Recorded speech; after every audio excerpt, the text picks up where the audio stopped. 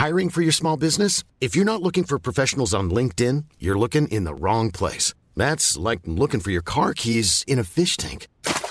LinkedIn helps you hire professionals you can't find anywhere else, even those who aren't actively searching for a new job but might be open to the perfect role. In a given month, over 70% of LinkedIn users don't even visit other leading job sites. So start looking in the right place. With LinkedIn, you can hire professionals like a professional. Post your free job on linkedin.com/people today. Hey, I'm Rad. And I'm Paul, and welcome to Game for Anything, the podcast where we're disgustingly down for whatever comes around.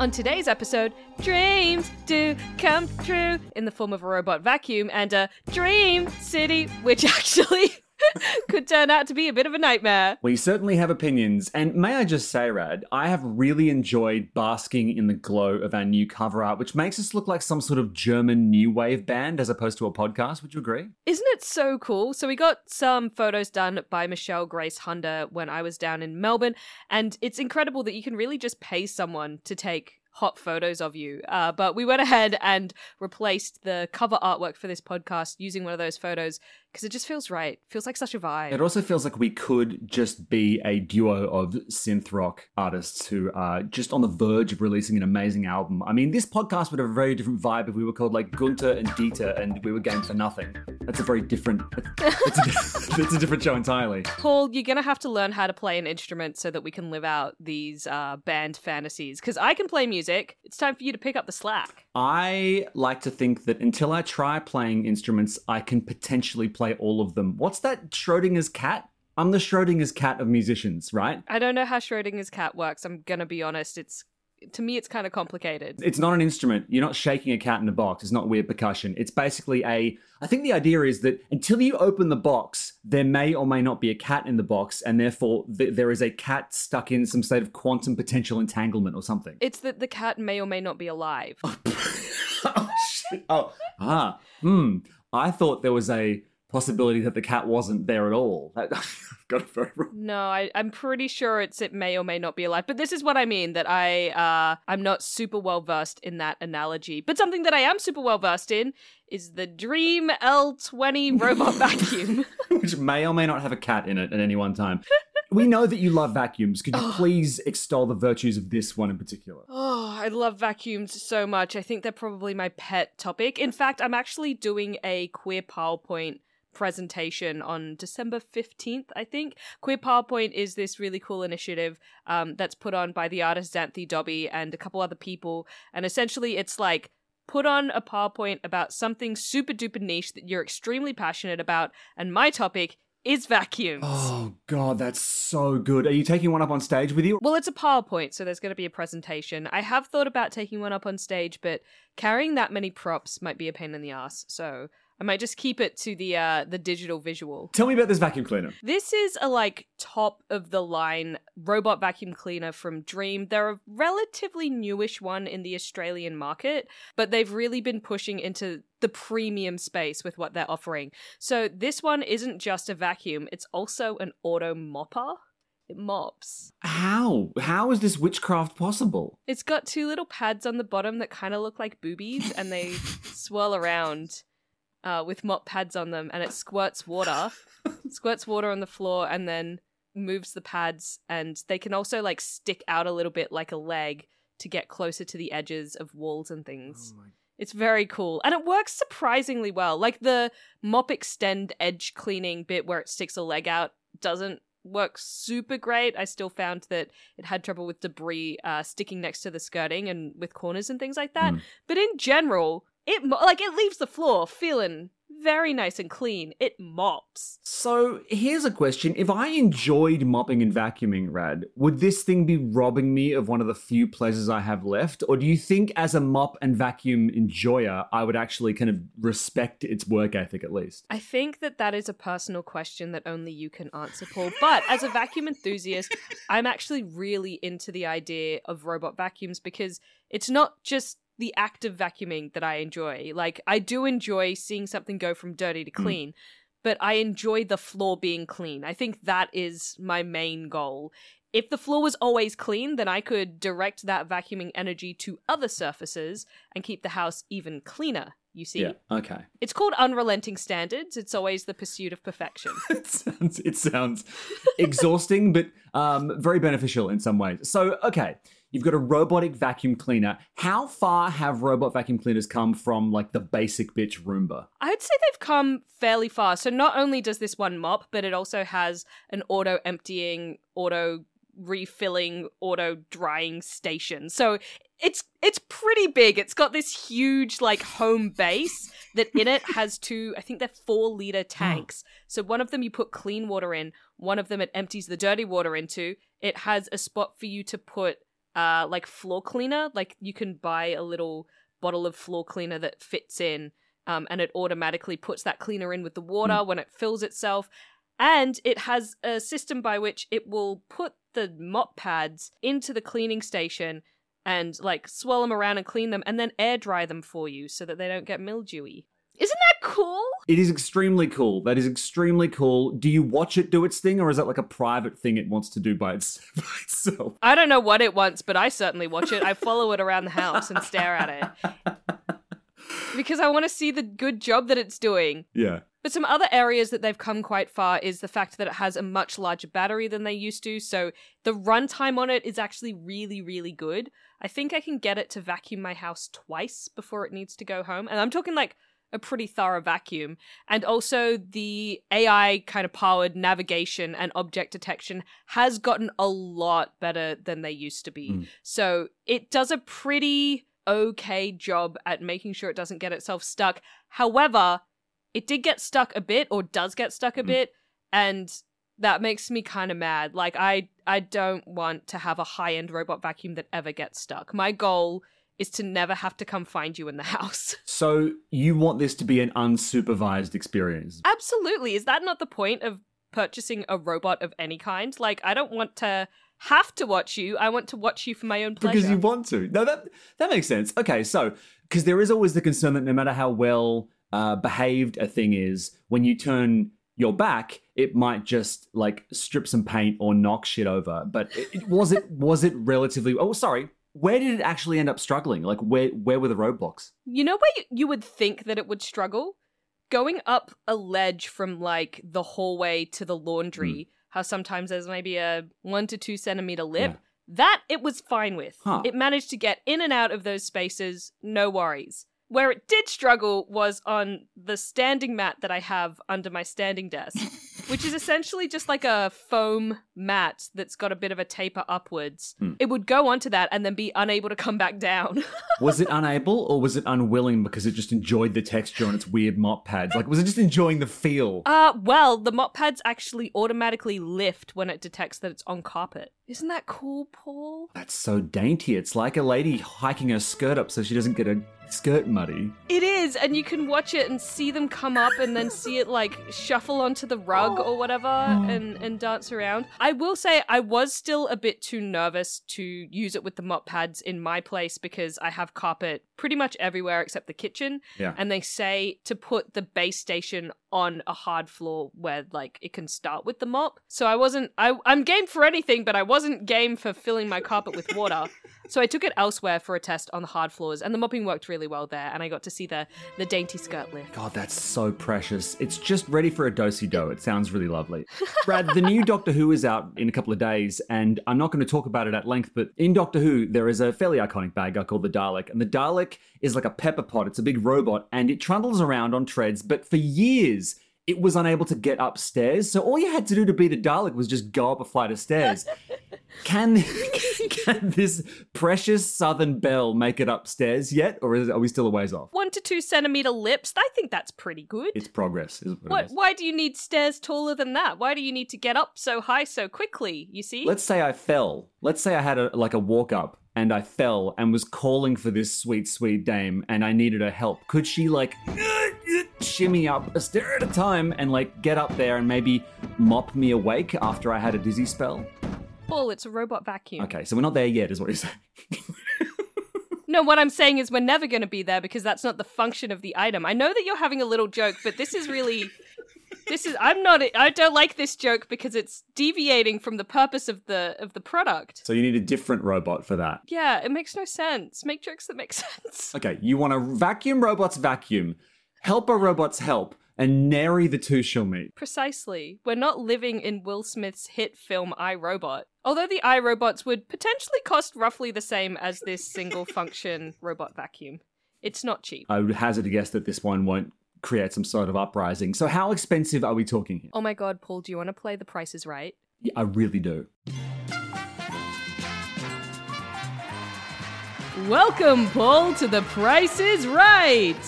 Here we have the Dreame L20 Ultra Robot Vacuum and Mop Cleaner with auto mop cleaning and drying, self-refilling and self-emptying base station. Wow. Could you take a guess, Paul, as to how much this one comes in at recommended retail? Could I, please guess, $1,200? Oh, Paul, you sweet summer child. You're gonna have to guess again. $2,500. You're kind of close. Which direct this game is going to go on a while. There's an ad break coming up. Okay, 2.6. It's 2.8 recommended retail, but because of Black Friday sales that are on at the moment, it's 2.4. Okay, do I win? Well, it's a $2,800 robot vacuum I think we've all lost as a society. Okay. No, that's a joke. I'm excited the technology exists. I think that it's really, really getting there. The price point is still very much in the luxury category, and, it is a luxury. My main thing is, for that kind of price, I'm gonna need you to throw in more accessories and spares because I did lose the little side brush immediately. It detached, I don't know where in the house it is. Do you think it could have sucked its own brush up? And is that cannibalism? I don't know, if you eat your own skin, is that cannibalism? I don't think so. That's a debate for a whole other episode, I think. So before you mentioned Will Smith's hit film, I, Robot, speaking of Will Smith's hit films, Wild Wild West was not one of those, but last episode, Rad, we talked about a Wild West city that was for sale, if you recall, and you coveted this city. Yes, I absolutely do, and I'm really worried that you've come in here to tell me that there's something wrong with the fantasy city. There is nothing wrong with it. I think it's been bought by new owners, the museum's running, it's all going well, but talking about kind of building a city had me reinstalling SimCity 3000 and kind of playing around with urban planning. I'd read a SimCity 3000 related story and I was trying to sort of game the system and look up the kind of ideal way of building the perfect, quote, in quotes, city design. And I stumbled across a genuine whodunit, which is in progress right now over in America. Can I tell you a crazy story? I absolutely cannot predict how these two pieces of information you've just given me are going to relate, and I'm very excited to find out. I'm very, very excited. So, everyone knows therapy is great for solving problems, but getting therapy has its own problems too, like finding the right therapist, fitting into their schedule, and of course, the cost. Well, BetterHelp can solve those problems. It's totally online and built around your schedule. It's surprisingly affordable too. Connect with a credentialed therapist by phone, video, or online chat, all from the comfort of your home. Visit BetterHelp.com to learn more and save 10% on your first month. That's BetterHelp, H-E-L-P. There's this rural area in the middle of the desert halfway between San Francisco, which is where Silicon Valley is, and Sacramento, right? And back in 2018, this group of mysterious investors started suddenly paying way too much money for these huge chunks of just generic farmland, nothing special. You could plant wheat, barley, you could put, grazing livestock, but it was basically in the middle of nowhere. And no one knew why these people were going so hard. So they were getting quite aggressive. And what happened was the families who owned this farmland were starting to sort of have these rifts because they owned this land for generations and some were holding out, some weren't. So it was tearing the community apart, but nobody knew who was buying it or why they were buying it. And then Congress noticed. So these congressmen started freaking out because they're like, what could possibly be of value in this area? And it turns out all the farmland was around Travis Air Force Base, which is where the aid is being shipped out to the Ukraine. So America's sending out aid and there's like important military stuff going on there. And this mysterious investor group is buying huge tracts of useless land around the Air Force Base. Now, Rad, who would you think could be buying up the land at this point in the story? Well, it's giving Russia vibes. Yes, it is. Which is a little bit troublesome. Yeah, and the congressman actually thought it was a foreign power. So I think their thought was China, but they were starting to enact laws basically saying we can't let foreign investors buy up American farmland. I'm sorry, how can you purchase land and remain anonymous? Like so anonymous that US Congress can't figure out who you are. Basically, this Flannery group was trying to gobble it up so quickly. So that was part of the alarm bells so that investigators didn't have enough time. So by the time the sales were cleared, this group would already have the land. And people were starting to freak out. But then the story hit the media and investigative journalists started going in hard and the group were forced to identify themselves. Was it Zuckerberg? You are not far off. You're not far off. Your thinking is very interesting. So some of the people involved are billionaire venture capitalist Michael Moritz, Steve Jobs' widow, Laurene Powell Jobs, the co-founder of LinkedIn, and the sibling co-owners of Stripe. So basically a group of tech bro Silicon Valley billionaires had gotten together because they want to build a brand new city called California Forever. Oh my God. Okay. Yeah. It is such a tech nerd thing to think I'm going to build a new city, which I'm just going to do off the bat, build the whole thing in one go. Yeah. And call it California Forever. That is like a poorly named Sims house. Which is why I wanted to talk about SimCity. So if you look at the designs for this utopian city, a few of these things, by the way, Rad, you and I are very much into. Like it's meant to be walkable, bikeable, lots and lots of trees, affordable housing, clean energy, huge solar farms, and lots of open space. So at least 10,000 acres of open space. The idea is to build this sort of dream city. And the reason they said they needed to rush it through is because they were like, look, if we did it gradually, it would drive the prices up.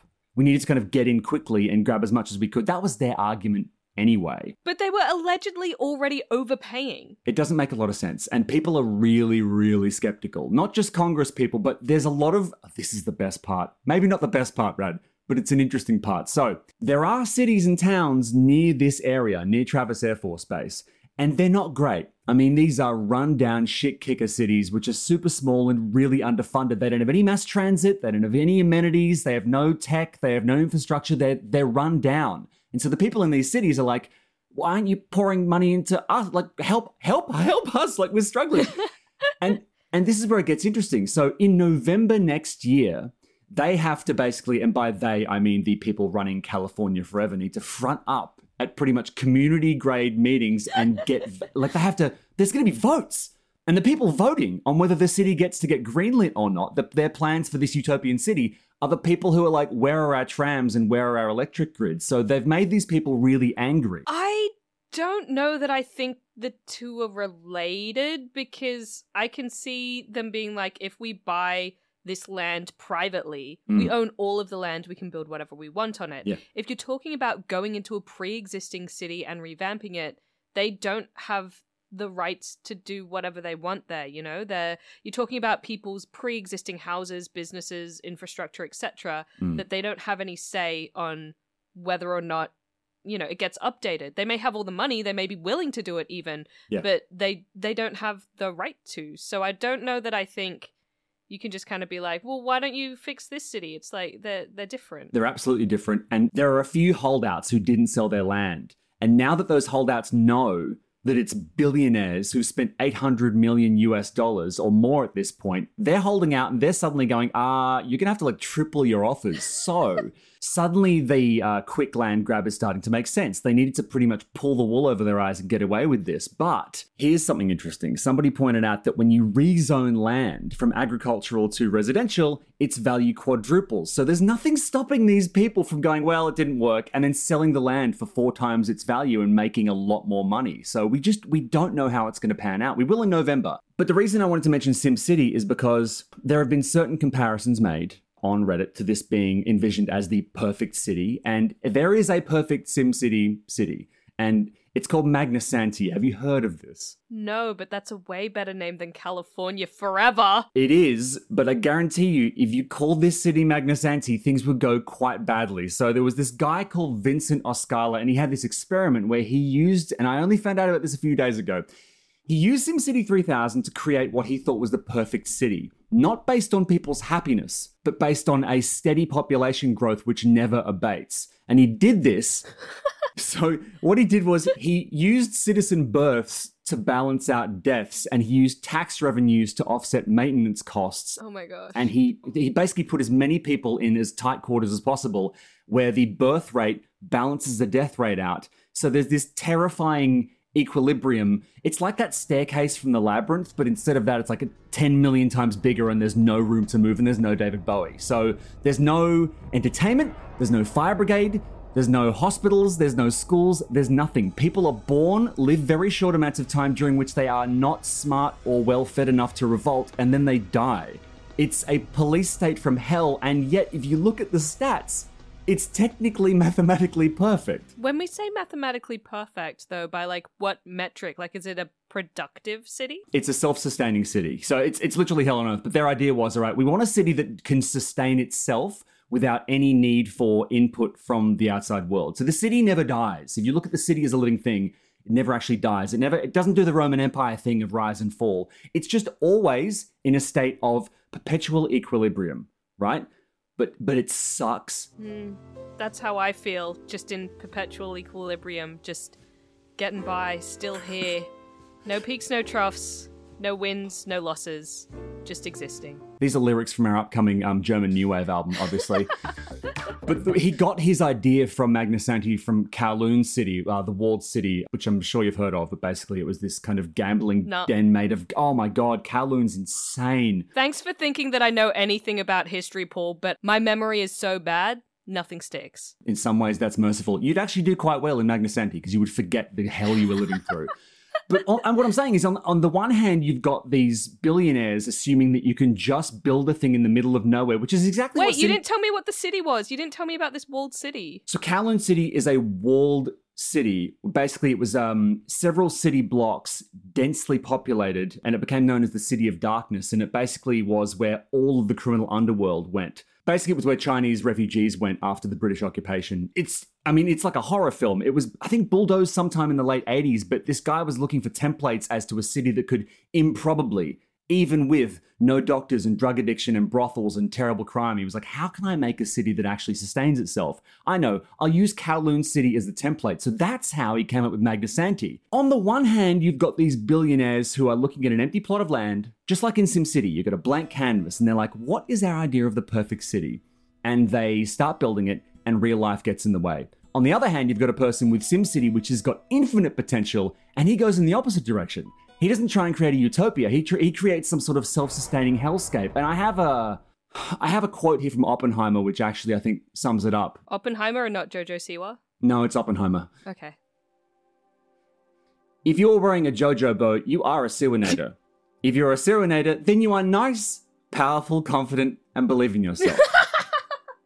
Actually, that might have been Jojo Siwa.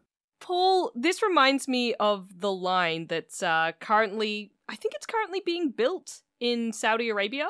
Oh, do you mean the big, single city straight skyscraper thing that's going on? Yeah, the single line city that is supposed to be 500 meters tall, 200 meters wide, and 170 kilometers long, just in the middle of the desert. And they want to put a mirrored facade on it? I don't think that's going to work. What are your thoughts on this hellscape? I think that it's okay to build a new city and start small and let it grow instead of trying to slap the entire thing down in one fell swoop, particularly when you're going with a highly experimental layout for a city. Yeah. It doesn't need to be 170 kilometers long. Like, you could do a little test of like 10K. But my favorite thing about the line is all of the 3D renders that are supposed to conceptually show what the city is going to be like.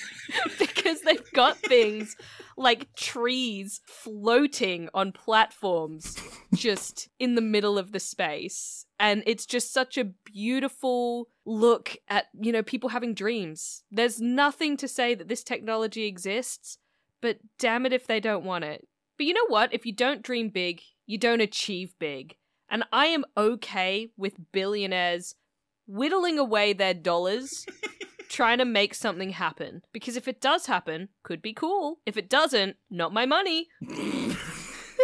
And speaking of the line, I believe there's a line we use to finish the show. Thank you so much for listening to Game for Anything. I'm Paul, that's Rad, and if you want to invest or help us uninvest in any future cities, then please email us at theline@government.biz. We'll see you next time for more Game for Anything.